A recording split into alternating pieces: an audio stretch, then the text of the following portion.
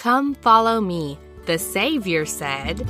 "Then let us in his footsteps tread, for thus alone can we be." This is Lexi Austin, and you are listening to The Savior Said, Season 2. This is a weekly podcast that follows my study of the Gospel of Jesus Christ. Each week, I will be using the Come Follow Me curriculum of the Church of Jesus Christ of Latter-day Saints. This curriculum can be found online at comefollowme.churchofjesuschrist.org. For more fun, follow me on Facebook at facebook.com/The Savior Said. Please note, episodes of The Savior Said are not meant to replace your Come Follow Me experience, but to supplement your own personal study of the Scriptures. Hey guys, welcome back to The Savior Said. This is the episode for June 22nd through 28th, Alma 17 through 22. I will make an instrument of thee.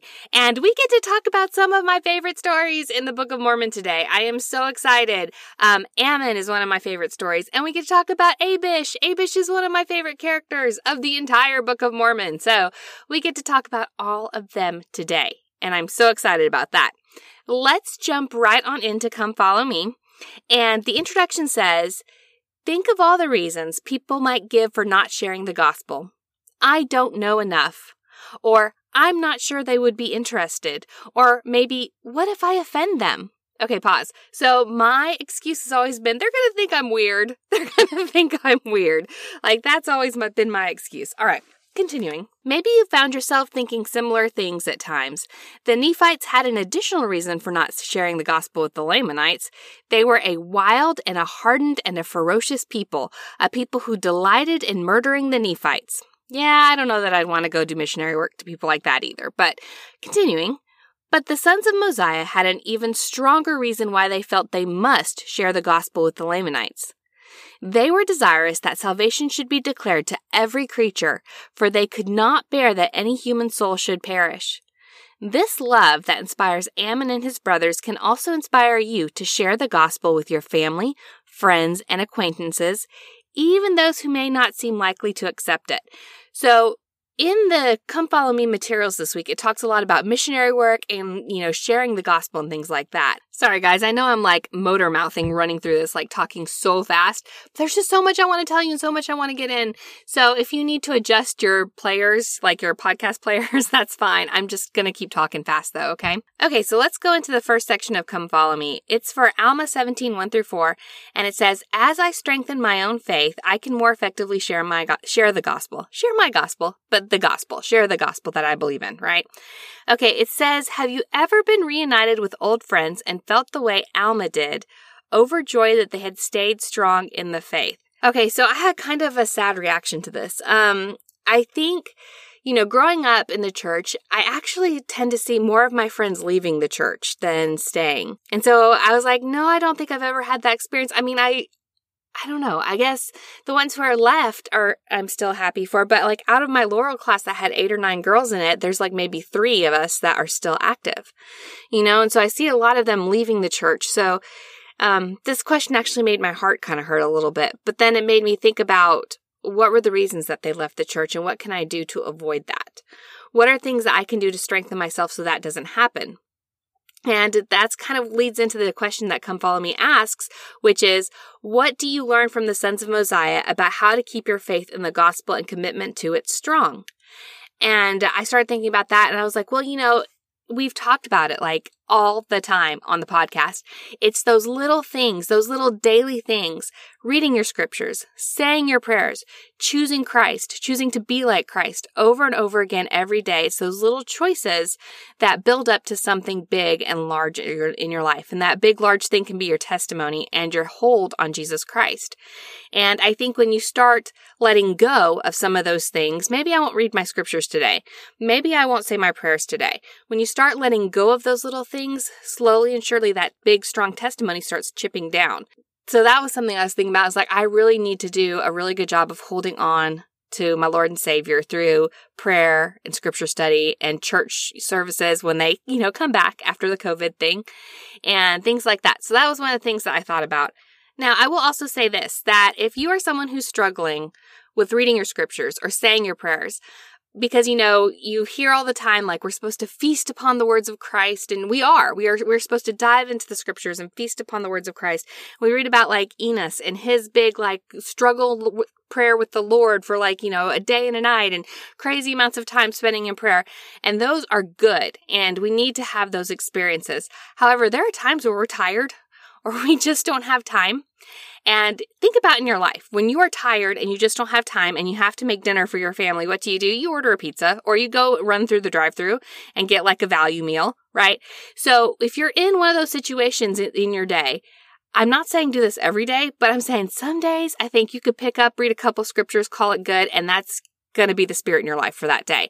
If you can keep that habit by just picking up and reading a couple scriptures, if that helps you keep that habit, go for it. Do that value meal. However, we have seen what happens when you live on nothing but McDonald's. Not good things, right?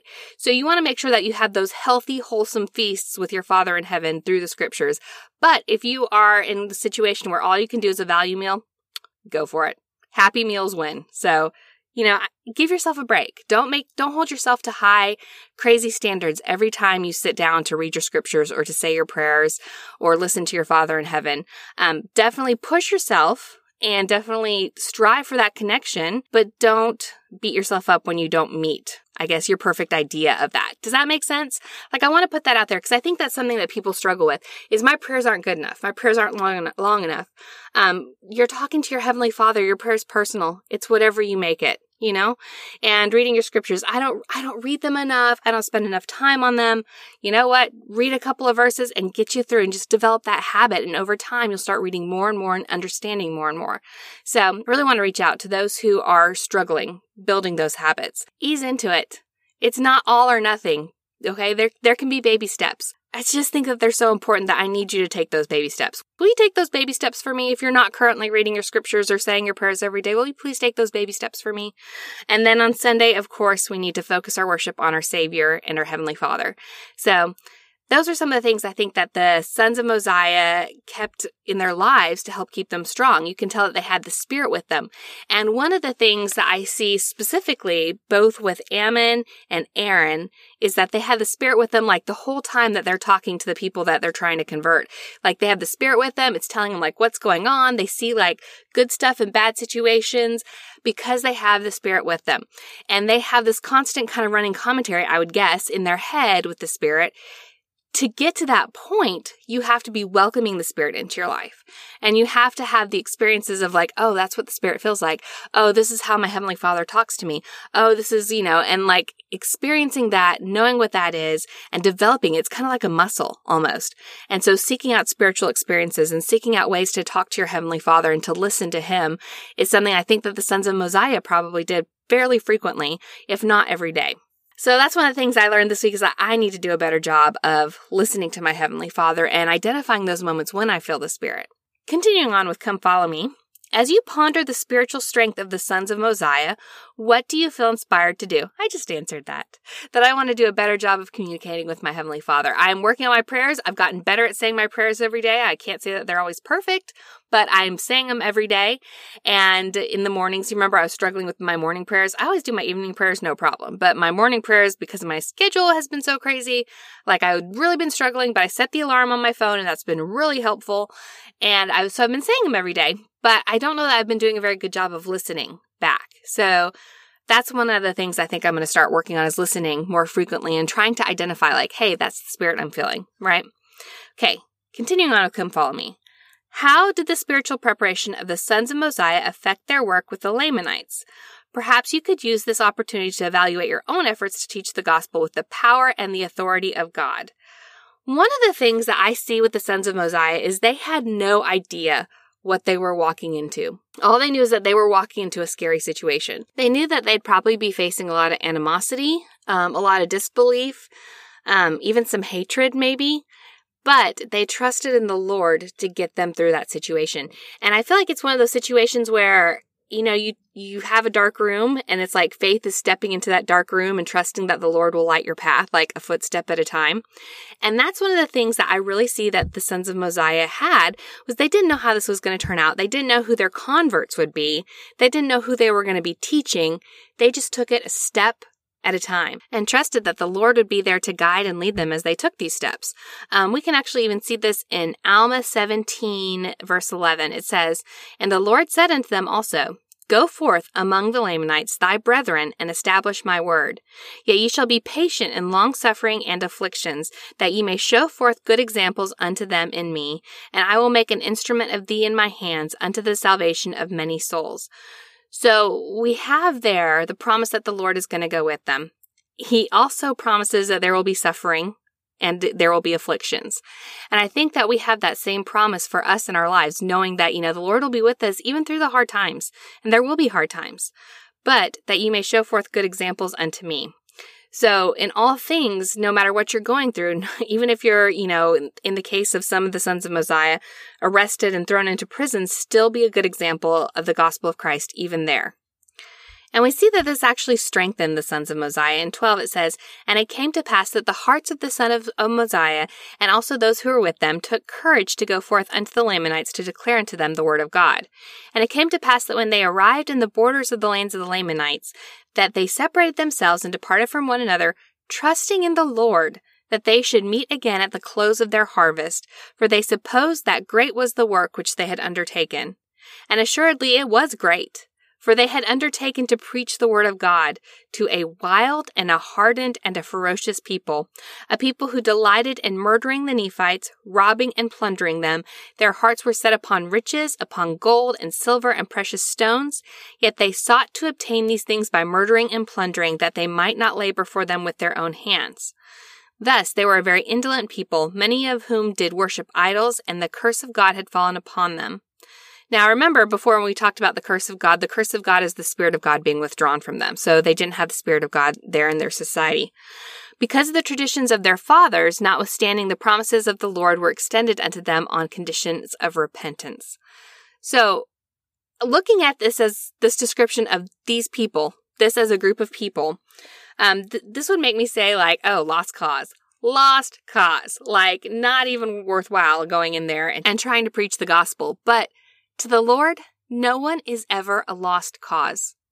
No matter what they are doing, they are not ever a lost cause. And beyond that, they were, doing this wicked stuff because of the traditions of their fathers. Had they ever been given a chance to know the truth? Maybe not. So they need to know the truth so that they can follow the truth and follow good. And we even see later that Abish is one of the, women that is part of King Lamoni's court, that she believed in God. So how many other Abishes were there out there among the Lamanites who were ready and waiting for the gospel, but just needed someone to bring it to them? And Ammon and his brethren stepped up and said, "Make me an instrument. Here I am." And that phrase in particular reminds me a lot of a quote by Mother Teresa. And the quote is, "I am a little pencil in God's hands. He does the thinking. He does the writing. He does everything. And sometimes it's really hard because it is a broken pencil and he has to sharpen it a little more." And I started thinking about Mother Teresa and her work that she did there in India and in all those other countries that she was a part of, and how the Lord used her. And it's interesting to me because if you've ever studied Mother Teresa at all or gone into her history, you know that there were year-long doubts of faith, crises of faith that she had in her life, where she didn't feel the Lord with her. She would see the Lord in other people, and she would see how the Lord's hand was on other people, and she would see, the Lord in the way she was serving, and she knew that she was serving him, but she didn't necessarily feel him with her. I think maybe there was some depression or something going on there. So if you are having a crisis of faith, know that you are not alone. Mother Teresa also had a crisis of faith. And it's those moments where she, I think, is talking about in this quote, God is taking the pencil and just sharpening it a little more so that it can be a little bit of a better instrument later on when he goes to write with it again. One of the things that I thought of in this particular section of Come Follow Me, where it says, "Perhaps you could use this opportunity to evaluate your efforts to teach the gospel with power and authority of God." And I started to think, I'm like, how do I teach the gospel with the power and authority of God? How do I even teach? And the only thing right now in the middle of COVID that I could think about is you guys, the podcast. And so what are ways that I can be better spiritually prepared? What are ways that I can delve more deeply into my scriptures? What are different studying tactics I can use? Those are all things that I was thinking about this week. I didn't necessarily come up with anything specific. I found a couple other good resources to look into, and I'm going to use those, I think, in the upcoming episodes. But really, I mean, it just goes back to that thing I talked about earlier, where I really feel like I just need to do a better job of conversing with my Heavenly Father and listening when He talks back to me. So, I talk to Him, then listening what He has to say to me as well. Okay, the Mother Teresa quote that we just talked about actually goes along really well into the next section of Come Follow Me. I can be an instrument in God's hands to bring salvation to His children. President Thomas S. Monson said, I always want the Lord to know that if He needs an errand run, Tom Monson will run that errand for him. As you read Alma, look for what the sons of Mosiah did so they could be instruments in God's hands. How can you be an instrument in the hands of God to bless others? Okay, I want to pause there. So, one of the things that I see in Ammon's story especially is that he shows up and he's non-threatening. He's not aggressive with the gospel. He's not beating them over the head like, you will believe what I believe. He is saying, hey, I want to be your servant. I just want to love you. I just want to be here to serve you and take care of you. Like, that's what he starts off being. Basically, I just want to be your friend. I just want to be your friend. And I think that being a friend and being someone who you can converse with and have conversations with is a better bridge builder than anything else we could possibly do. Just show them that we're not weird, right? That's always my hang up. I'm like, oh, we're weird. So show them how not weird we are, I think is really important. And this seems to work. If we look in Alma 17:21, it says, And thus Ammon was carried before the king who was over the land of Ishmael, and his name was Lamoni, and he was a descendant of Ishmael. Okay, just an interesting side note, like, oh, hey, that's a descendant of Ishmael. That's pretty cool. I don't know. I just like that he identified himself as a descendant of Ishmael. All right, 22. And the king inquired of Ammon if it was his desire to dwell in the land among the Lamanites or among his people. Basically, Ammon, what are you doing here? You're a Nephite. Why are you among my people? Are you here to live with us? Like, what's the deal? And in 23, Ammon says unto him, Yea, I desire to dwell among this people for a time, yea, perhaps until the day I die. So Ammon is willing to go all in here. Like, he's willing to spend the rest of his life in service to these people. Okay, think about that. Are you willing to spend the rest of your life in service to whatever it is that the Lord wants you to do? To whatever your calling is? I think about me in my home with my family who aren't members of my church. Am I willing to dwell among this people and be a missionary unto them, perhaps until the day I die? Yeah. But what love is it that brings me and binds me to them? Is that the same love that Ammon had for King Lamoni's people? I don't think so, because it takes, quite a long time to develop that kind of bond, I think. But I think his heart was right. I think he was ready to say, hey, I'm willing to take on this commitment, even if I do this for the rest of my life. Like, I am willing to put myself in the hands of the Lord to do this. I'm willing to be his instrument. Like, I'm literally willing to give up my free will, what I want to do with the rest of my life. Maybe Ammon wanted to be a doctor or a lawyer. I don't know. But he decided instead he was going to be a missionary because that's what the Lord wanted him to do. So that humility, that like giving over to God is so amazing to me. And I think that's what made Ammon such a powerful instrument in the hands of the Lord as he goes to teach King Lamoni and his court. And we see that 24, this was actually a really, really good answer to King Lamoni. I think King Lamoni could probably sense Ammon's, authenticness with this, hey, I'm going to stay here with your people. I really want to be here. And so King Lamoni was much pleased with Ammon and caused that his bands should be loosed. And he would that Ammon should take one of his daughters to wife. So Ammon must have been really impressive because not only was he set loose, okay, you can live with my people. But he's like, hey, here's my daughters. Why don't you take one of them to be your wife? Have a daughter. Ammon must have been really impressive. And we did read somewhere that he's large in stature. So maybe he was just really hunky. I don't know. And King Lamoni was like, yeah, okay, he would make a good husband for one of my girls. Something like that. Okay. Then in 25, and Ammon said unto them, Nay, but I will be thy servant. Therefore Ammon became a servant to King Lamoni, and it came to pass that he was set among other servants to watch the flocks of Lamoni according to the custom of the Lamanites. Now this is something else that stood out to me about Ammon and his willingness to be an instrument in the Lord, and just his humility. He didn't come in and say, "Stand back, everyone. I am an amazing teacher. I want you to sit at my feet, and I'm going to tell you about the gospel." Like, he doesn't say that. He just says, "Yeah, I'll be your servant. I will literally do like the hardest thing that, you have any of your servants do. I'm literally going to sit out in the hot sun watching sheep all day. Like, I'm happy to do that for you, King. And that's how I'm going to spread the gospel." I think sometimes in our lives, we're put in these situations where we're like, why am I here?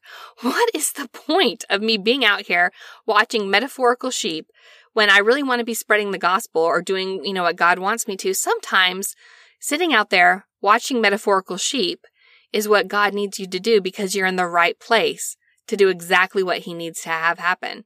And we see that. So Ammon is out there sitting in, his little field watching the sheep, right? It says, this is in 26, "And after he had been in the service of the king 3 days, as he was with the Lamanitish servants, going forth with their flocks to the place of water, which was called the waters of Sebus, and all the Lamanites drove their flocks hither, and they might have water." 27, "Therefore, as Ammon and the servants of the king were driving forth their flocks to this place of water, behold, a certain number of the Lamanites, who had been with the flocks to the water, stood and scattered the flocks of Ammon and the servants of the king, and they scattered them insomuch that they fled many ways. Now the servants of the king began to murmur, saying, Now the king will slay us, as he has our brethren, because their flocks were scattered by the wickedness of these men. And they began to weep exceedingly, saying, Behold, our flocks are scattered already." So pause. This right here, I'm like, Lamoni, not setting up a very flattering picture of Lamoni, right? First of all, he's like got a stranger in his court and he's like throwing his daughters at him. And now you have these servants saying, "Oh no, he lost his sheep. He's going to kill us because he killed other people who lost his sheep." Like, really? Like, that's a little extreme there, King Lamoni, kind of swinging back and forth between extremes. Okay, so they're worried that the king's going to slay them. 29. "And they wept because of the fear of being slain. Now when Ammon saw this, his heart was swollen within him with joy. For, said he, I will show forth my power unto these my fellow servants, or the power which is in me in restoring these flocks unto the king, that I may win the hearts of these my fellow servants, that I may lead them to believe in my words." Okay, I want to pause there. This is a side story, but there's a group on Facebook. It's called the Super Geeks of the Church of Jesus Christ of Latter-day Saints. And if you are any sort of fan of any sort of fandom, you need to be in this group because it is hysterical. Like the memes and stuff that they post, Harry Potter, Star Wars, like all the different big fantasy fandoms out there, they're like all about. And I love this group so much. So one of the things that someone posted this week, like big shout out to this group, was the Arnold Freeberg picture of Ammon going to slay, there at the waters of Sebus or whatever. I think the official title of the work is Ammon Defends the Flocks of King Lamoni. Yeah, that's the official title. Ammon Defends the Flocks of King Lamoni by Arnold Freeberg. So in this group, the Super Geeks group, someone posted this picture, but they had photoshopped an orc over where like the Lamanite in the background was, and they photoshopped Stinger, which is like the sword that was used there in the Lord of the Rings, into Ammon's hands. So it's like Ammon goes to slay the orcs, which I thought was really funny, first of all, because I'm like, oh yeah, okay, putting orcs in instead of Lamanites. So like that, haha, funny. But then in the comments, someone posted that Ammon in this picture by Arnold Freeberg looks exactly like Matthew McConaughey. And guys, I can just not unsee it. Like now that I've seen it, I can't unsee it. He does have like the same jawline as Matthew McConaughey, like lots of facial characteristics that are very similar to Matthew McConaughey. So when I went back in and I started to read verse 9 where it says, Ammon saw this, his heart was swollen with joy. I will show forth my power unto these my fellow servants. Like all I could think of was Matthew McConaughey's voice in my mind going, all right, all right, all right. Like Ammon being Matthew McConaughey and saying, all right, all right, all right. We got some Lamanites up in here to slay, so I can show my fellow brethren the gospel of Jesus Christ. So in my mind, Ammon looks like Matthew McConaughey. In which case, if I were a daughter of King Lamoni, maybe it was their idea for him to say, I will give you anything you want, even one of my daughters to wife. Because if he's that hunky, he looks like Matthew McConaughey. I don't know. I'm just saying. So continuing on, though, with our scripture study, we're putting Matthew McConaughey aside for the moment. Okay, so the thing I think that's really interesting about 29 is, I may win the hearts of these my fellow servants, that I may lead them to believe in my words. Ammon's sights were not on King Lamoni. King Lamoni was so far off his radar, he was focused on his fellow servants. He was focused on his fellow man. And he said, hey, this is going to be an opportunity. I can use some of the skills that the Lord's given me. I can use the power that the Lord's given me. And I can lead my fellow servants unto the Lord. So that was his target, was his servants. He had no idea what was coming.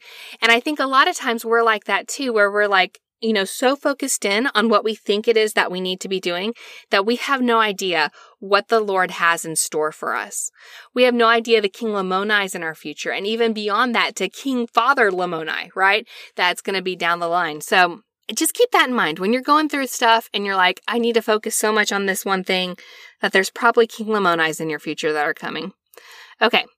And now these were the thoughts of Ammon, this is 30, and the afflictions of them whom he termed to be his brethren. Also, he's only been there 4 days. I think this is the 4th day. He was there 3 days and then on the 4th day. So 4 days. He's only been there 4 days, and he's already calling them his brethren. Like, that inclusivity mindset that Ammon has to me is so amazing. Like, you walk into this people, they're foreign, they're different, and all of a sudden you're just like, oh, they're my brethren. They're my family now. Like, I love them like I would love my family. Like, that's just kind of crazy to me that he was able to do that so quickly. I think there must have been some influence from the Holy Ghost and our Heavenly Father to help him do that. And then we have the whole story where the guys who scattered the sheep were not afraid of Ammon, and so they walk up, and in 36, and Ammon stood forth and began to cast stones at them with his sling. Yea, with mighty power he did sling stones among them. Thus he slew a certain number of them, insomuch that they began to be astonished at his power. Nevertheless, they were angry because of the slain of their brethren, and they were determined that he should fall. Therefore, seeing that they could not hit him with their stones, they came forth with clubs to slay him. I love when Mormon, as he's writing the Book of Mormon, he understates so many things. Like, he slew a certain number of them, insomuch that they began to be astonished at his power. Like, I cannot even imagine that in my mind, what that must have looked like. Like, he killed so-and-so, he killed Fred and George, like, we've got to go take care of this, right? So, I mean, Moroni's understatement sometimes just makes me laugh a little bit. Okay, so they're coming at him with their clubs. 37. And behold, every man that lifted his club to smite Ammon, he smote off their arms with his sword. And thus he did withstand their blows by smiting their arms with the edge of his sword, insomuch that they began to be astonished again, and began to flee before him. Yea, there were not a few in number, and he caused them to flee by the strength of his arm. Now 6 of them had fallen by the sling. Interesting, because we go back into 36 and he said he slew a certain number of them by the sling. So I guess he slew 6, right? But he slew none save it were the leader with his sword. So he didn't actually kill anybody whose arm he chopped off. And he smote off as many of their arms as were lifted against him. And they were not a few. So not a few. I don't know how many that would be, but not a few. And when he had driven them far off, he returned, and they watered the flocks, and returned them to the pasture of the king, and went in unto the king. And Ammon's fellow servants, bearing the arms which had been smitten off by the sword of Ammon, of those who sought to slay him, they were carried in unto the king for a testimony of the things which they had done. Like, I don't know if this was an unusual happening in the court of King Lamoni, or if this was like just these people bringing in like a blanket full of arms and dropping it at his feet. Like, this is like one of those stories that just stands out to you because of the crazy imagery of what is happening here. And because of that, I just love it. I know arms being chopped off is kind of gory, but I don't know. It's always been one of my favorites because there is so much imagery and so much action to it, right? And then, so they dump the arms out. And King Lamoni is like, guys, what is up with these arms? We're in chapter 18 now. And he'd asked them to testify to all the things which they had seen concerning the matter. That's verse 1. Guys, what is up with these arms? What happened?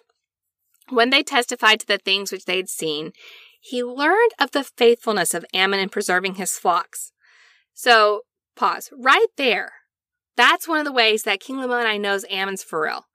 You know, any other person I could think that just went and chopped off all the arms of not a few people would come in and be like, look how great and awesome I did. I saved the king's flocks, and kind of like ego-y bragging about it almost. And Ammon is the opposite of that. He takes care of things, and then he goes and he takes care of the king's flock. He's just like, okay, another day in the job, chopped off some arms, taking care of the king's flock. But that's how dedicated he was to be his role in King Lamoni's court, to being a servant to King Lamoni. How dedicated are we into the roles that we're placed today? That's something I started thinking about. And this is where King Lamoni starts thinking, so surely this is more than a man. This is not normal. People don't go around having this much power to chop off arms, right? And they answered the king, this is in verse 3, and said, whether he be the great spirit or a man, we know not. But this much we do know, that he cannot be slain by the enemies of the king, neither can they scatter the king's flocks when he is with us, because of his expertness and his great strength. Therefore we know that he is a friend to the king. And now, O king, we do not believe that a man has such great power, for we know he cannot be slain. And of course they're referring to the promise that was given to King Mosiah when his sons went to go be missionaries, that none of his sons would be slain, right? But they don't know that. They don't know that there's that promise that has been made. And so they think he's something greater than what he really is, which is just a man who has some really pretty awesome skills that the Lord is using to do his will. And that's when King Lamoni has Ammon come in unto him. And in 8, we see the king asks the servants, and it came to pass that King Lamoni inquired of his servants, saying, where is this man that has such great power? 9, and they said unto him, behold, he is feeding thy horses. Now the king had commanded his servants previous to the time of the watering of their flock, that they should prepare his horses and chariots, and conduct him forth to the land of Nephi, for there had been a great feast appointed at the land of Nephi by the father of Lamoni, who was king over all the land. Okay, so remember, there's a feast that's been prepared, Lamoni's been invited, and he's getting ready to go, and Ammon is out there getting the horses and chariot ready to go, while the servants brought in the arms. Now in 10, when King Lamoni heard that Ammon was preparing his horses and his chariots, he was more than astonished, because of the faithfulness of Ammon, saying, surely there has not been any servant among all my servants that has been so faithful as this man, for even he doth remember all my commandments to execute them. Now I surely know that this is the great spirit, and I would desire him that he come in unto me, but I durst not. And it came to pass that when Ammon had made ready the horses and the chariots for the king and his servants, he went in unto the king. And he saw that the countenance of the king was changed. Therefore, he was about to return out of his presence. Okay, pause there. One of the things that comes to me out of this story that is so amazing to me is the talents that Ammon must have had. And I wonder if maybe this came from being part of King Mosiah's court. I can't imagine King Mosiah letting his sons be kind of like layabouts or, lazy. He probably put them to work there in, his court, I guess, as it were. So Ammon learned probably to be a soldier from a very young age, which is where the arm chopping came into handy. But he also probably followed the servants around and did work that the servants had to do, like taking care of the horses, hooking up a chariot. That's not something that you would normally associate the son of a king knowing how to do, but it looks like Ammon was able to do that. So he obviously had these skills in place from a very young age that he was then able to go and use in service to King Lamoni. Also, I tend to wonder if he understood court etiquette or maybe at court hierarchy or something like that because of his background being King Mosiah's son. Just something to think about. So Ammon's about ready to leave because he's like, uh-oh, the king's totally shocked. I don't want to be here anymore. But the servants are like, no, come back. And they call him Rabbana, which is being interpreted powerful or great king, considering their kings to be powerful. Thus he said unto them, Rabbana, the king desires thee to stay. 14. Therefore Ammon turned himself unto the king and said unto him, what wilt thou that I should do for thee, O king? And the king answered him not for the space of an hour, according to their time, for he knew not what he should say unto them.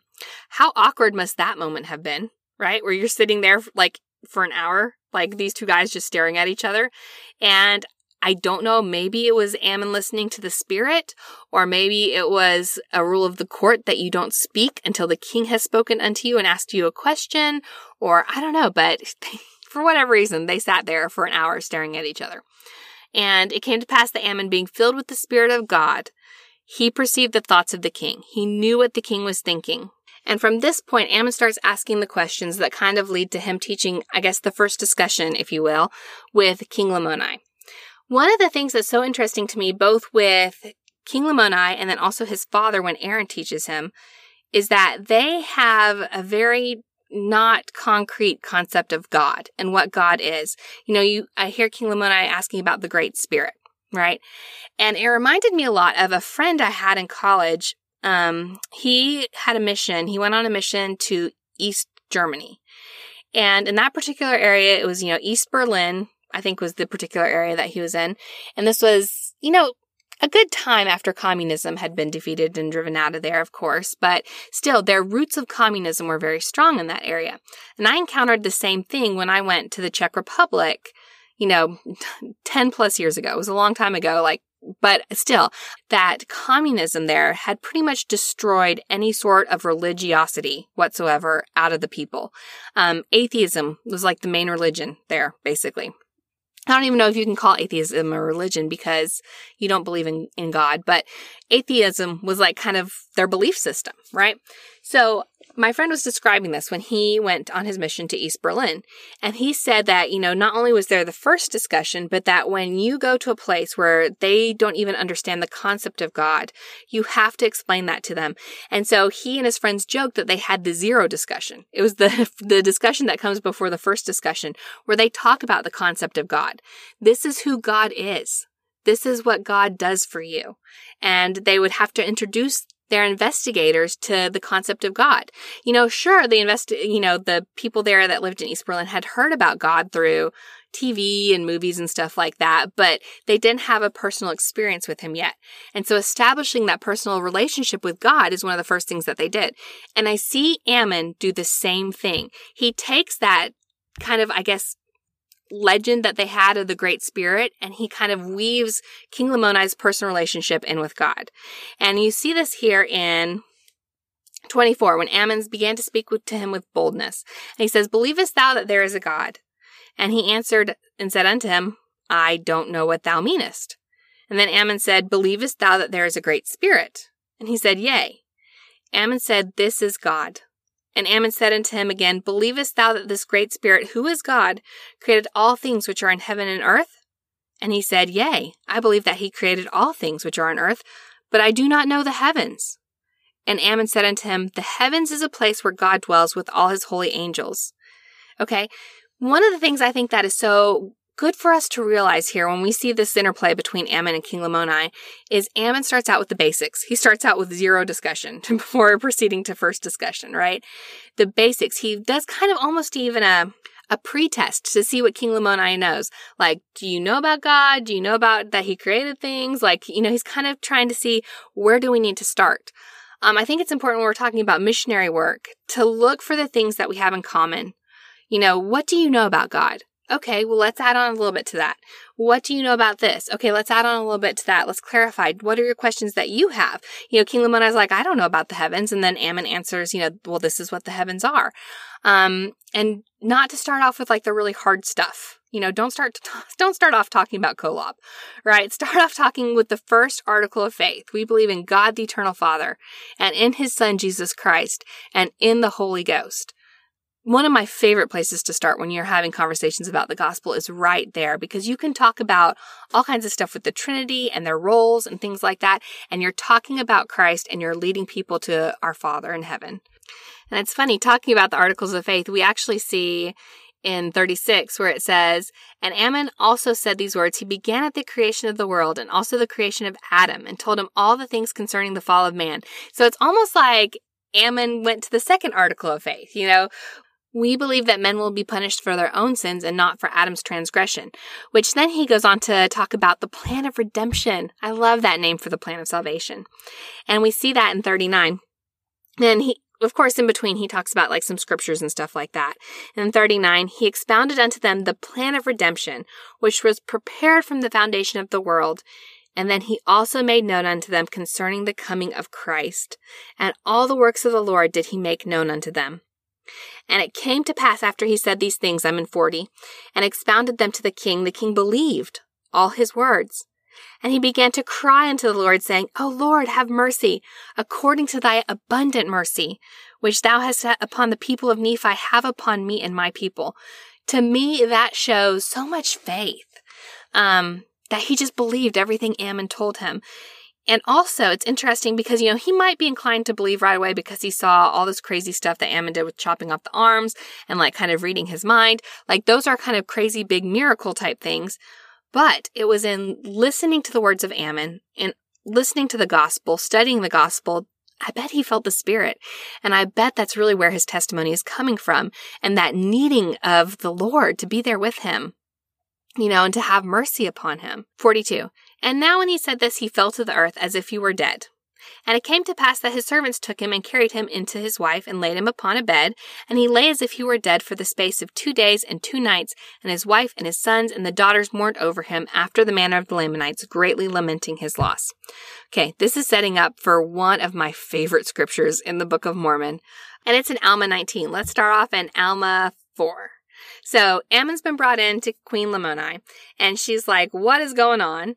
And she said unto him, the servants of my husband have made it known unto me that thou art a prophet of holy God, and that thou hast power to do mighty works in his name. Okay, pause there. So Ammon, it seems to have been able to convert some of the servants because they were able to then kind of tell Queen Lamoni what's going on. And it sounds like she already has a testimony kind of who Ammon is.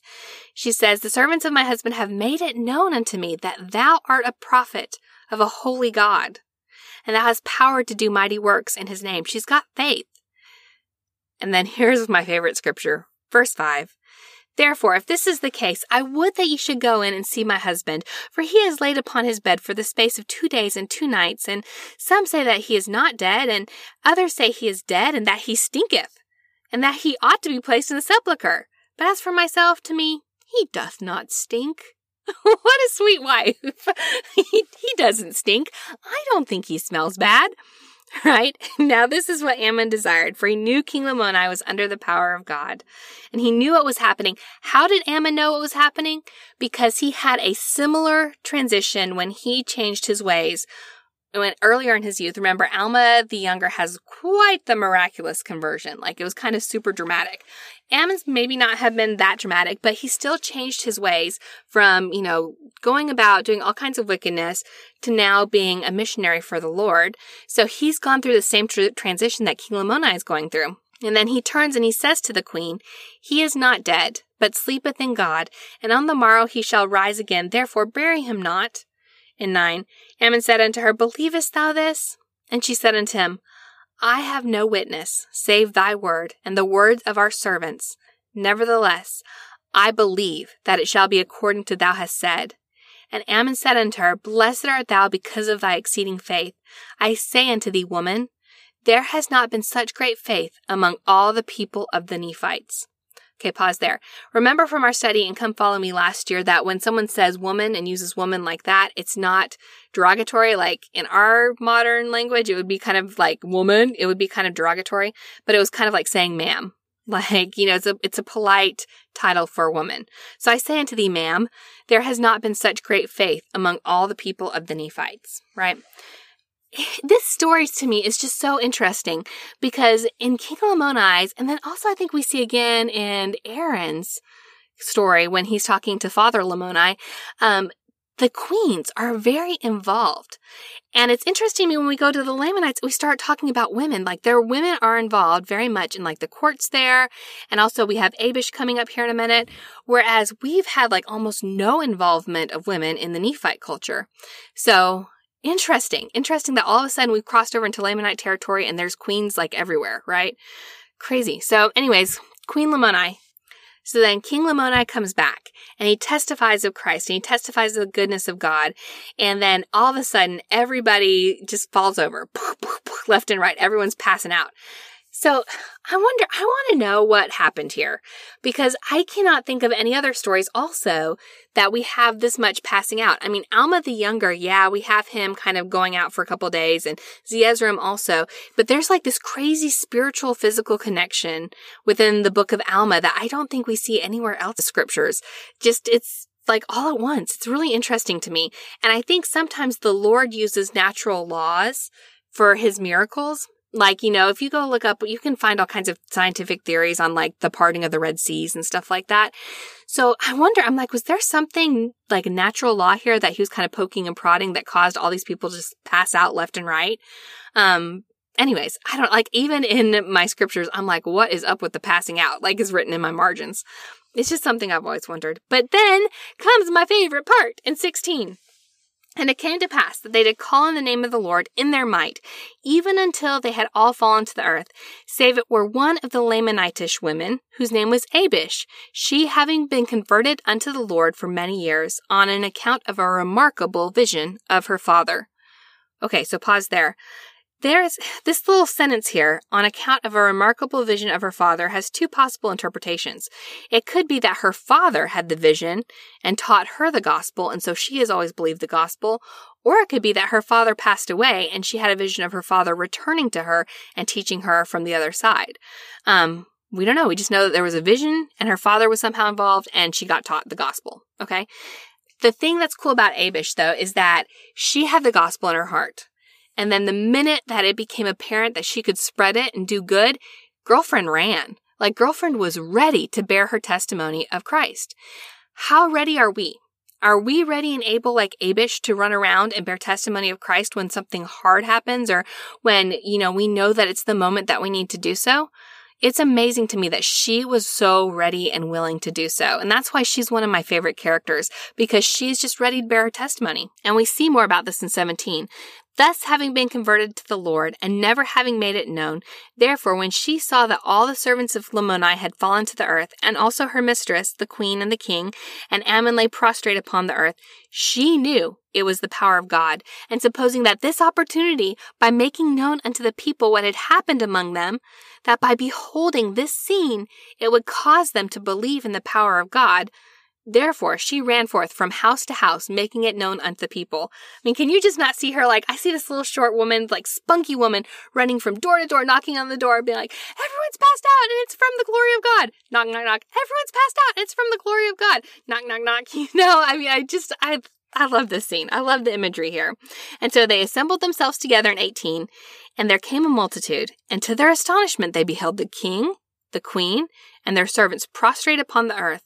And they all lay as though they were dead. And they also saw Ammon, and behold, he was a Nephite. Dun, dun, dun. And they began to murmur among themselves. Okay, their first thought was not to go to God, because they're in a culture that didn't really believe in God. So that was not a natural jump for them, even though Abish had made that jump because she already had that faith. Their natural assumption was that this is the work of men and something bad is happening. And so it would be very natural for them to say, okay, one of these things is not like the other. This Nephite guy, he's here and now everyone's falling over. I bet it's his fault. So, because sometimes I read that verse and I was like, why'd they just jump on Ammon? But I think it's a very natural thing for them to suspect that he had something to do with it. So, they go in, the guys think that it's Ammon's fault, and so they try and slay him, but obviously because of the promise of God, they're not able to slay him. And then in 24, and it came to pass that when the multitude beheld that the man had fallen dead, the one who tried to kill Ammon, fear came upon them all, and they durst not put forth their hands to touch him or any of those who had fallen. And they began to marvel again among themselves, what could be the cause of this great power, or what all these things could mean.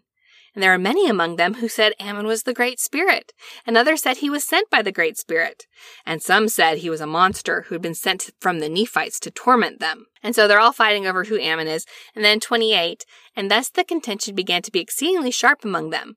And while they were thus contending, the woman servant who had caused the multitude to be gathered together came. And when she saw the contention was among the multitude, she was exceedingly sorrowful, even unto tears. Poor Abish, like I can see at this point, she's like, what did I do? I was just trying to spread the gospel and bear my testimony, and now everyone's fighting, and now it's bad, and she's upset. And then in 29, and it came to pass that she went and took the queen by the hand, that perhaps she might raise her from the ground. And as soon as she touched her hand, she arose and stood her on her feet and cried with a loud voice, saying, O blessed Jesus, who has saved me from an awful hell. O blessed God, have mercy on this people. And then from that point, everybody starts coming back to life, right? So I know we went in there kind of like bit by bit of the story that you guys have heard like a million times, but there were some points that I wanted to point out. The thing that I got most from the reading this week is that the Lord gives us unusual gifts and He gives us unusual experiences so that when we are in unusual experiences, we're able to use those unusual gifts in ways that can help Him and benefit His kingdom, and we can become instruments in His hands. And that's what I see Ammon doing this week. We didn't even talk about Aaron, but I see Aaron doing that as well. And then also I see Abish doing it. Abish is ready and willing to be a servant of the Lord as much as she was a servant of the queen, So all kinds of really cool stuff. One other thing I do want to talk about before we end this week. And this happens after all the stuff with King Lamoni and Father Lamoni happens. And this is in Alma 20. And he goes to go release his brethren out of prison. And let's look at 29. And when Ammon did meet them, he was exceedingly sorrowful. For behold, they were naked, and their skins were worn exceedingly because of being bound with strong cords. And they had also suffered hunger and thirst and all kinds of afflictions. Nevertheless, they were patient in their sufferings. Okay, so pause. To me, that is so interesting. They were trying to do the right thing. They were on this mission. They knew it would be hard. They had faith and they set out. Ammon was set on this course that was wildly successful, crazy successful, way more than he had ever even anticipated. And then the course that they went on was hard. And it was full of hunger and thirst and all kinds of afflictions. I mean, can you imagine being in that jail or prison like day after day and thinking like, Heavenly Father, why did you send me here if I'm just going to be in prison for this time? Like, what's the point of me being here? Yet they were patient in all of their sufferings. I think sometimes things happen to us. I don't think necessarily that they're sent by God. I think, people have their agency and people make choices. And sometimes we have to suffer at the hands of those choices. And in this particular case, the choice was to throw these guys in jail. But I think God can do really amazing things when we are in bad situations. He can make something really beautiful and good out of something bad. And in this case, they were patient in all their sufferings. What kind of patience did that take? What kind of patience did they learn? What kind of relationships with God did they build during that time? There had to be something good that came out of that. But in the end, they were then able to go along their way and they were able to have success as well. So whatever part of life you're in, if you are saying, I see all my friends, they're all getting married, I'm still single. Why me? Why am I not married yet? Well, you know what? Why were they in prison? Sometimes there's just not an answer. Sometimes when you're looking at your friends who are having babies and you're not able to conceive, why me? Why is this happening to me? Everybody else seems to be having success at this. Missionaries. All of my friends are being able to have baptisms, but I'm not having baptisms. Why me? Why am I not doing this thing that I want to be doing that seems righteous, but I'm not able to do it? Sometimes there's no reason why. Sometimes it just happens that way. But there's things that you can learn in the meantime while you are waiting for that success to happen. And I want to leave you guys with that this week. I hope you have an awesome week. Thank you for putting up with my motor mouth. I know I was flying like 100 miles an hour. Just adjust that speed on your podcast player. It'll be fine. But yeah, there was just too much to talk about and not enough time. And I know. Sorry. All right, guys, I hope you have a good week. I love you guys. Bye, y'all. The Savior Said is not an official product or endorsed by The Church of Jesus Christ of Latter-day Saints. All comments and opinions are my own personal opinions and not representative of The Church of Jesus Christ of Latter-day Saints. The music used in The Savior Said is Fireflies and Stardust by Kevin MacLeod. The hymn quoted in the opening is Come Follow Me, lyrics by John Nicholson. The Come Follow Me curriculum can be found at comefollowme.churchofjesuschrist.org. For show notes, new episode alerts, and other fun and inspirational things, check out my Facebook page at facebook.com/thesaviorsaid. You can also find me on Instagram. Comments or question? Email me at thesaviorsaid@gmail.com. Content in The Savior Said is copyright protected. All rights are reserved. Thank you for listening.